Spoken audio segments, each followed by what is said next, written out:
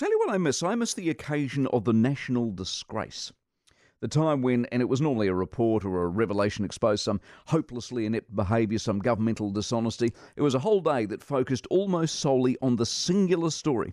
And it was concluded at the end of the day that whoever the recipient was, a government or a council or an MP or a PM or a public figure, they'd had a hell of a day, and it was a day that would not be forgotten for a very, very long time. The government should have had one of those days this week with the release of the report and the Ministry of Health's abject failure around testing capacity for COVID.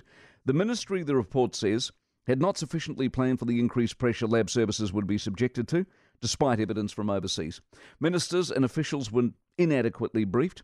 It's a damning piece of work and adds to the other damning pieces of work that have found Dr. St. Ashley Bloomfield and his mate shockingly wanting. But it seems we don't have days of national disgrace anymore, that is. The media is so segregated these days, the desire for an endless diet of click bits and baits overrides a singular look at an event that affected us all, inconvenienced us all, cost us all a fortune, a price we're only just starting to really pay for now. The real crime with the incompetency is not only were we all affected in terms of their inability to do their job properly, but the fact we had no choice. The entire COVID response has been a top-down exercise in dictatorship. Rules and regulations and instructions we had no option but to follow.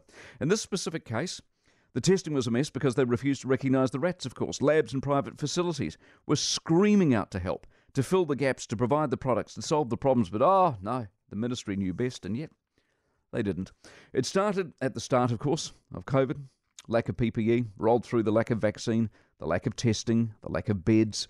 And here is the egregious bit. Not only wasn't there a day or two of national disgrace as this nonsense got exposed, Sir St. Ashley kept getting lauded, for God's sake. And when he had to, occasionally gave some sort of half-baked apology, talking of a lack of a playbook. The media never really corralled to the point of a singular focus to hang this clown out to dry the way they should have. Now look, I'm sure he worked hard. I'm sure he tried hard, but he wasn't actually very good. And increasingly numbers of reports now show that. This report this week will be dismissed along with all the other reports that got dismissed. And when one day we have a Royal Commission, which we will, it'll find all the same stuff and that'll be dismissed as well. Where was the anger, eh? And the demands to be better? Or do the majority these days just enjoy being shafted by incompetence? Hence, it's not really news.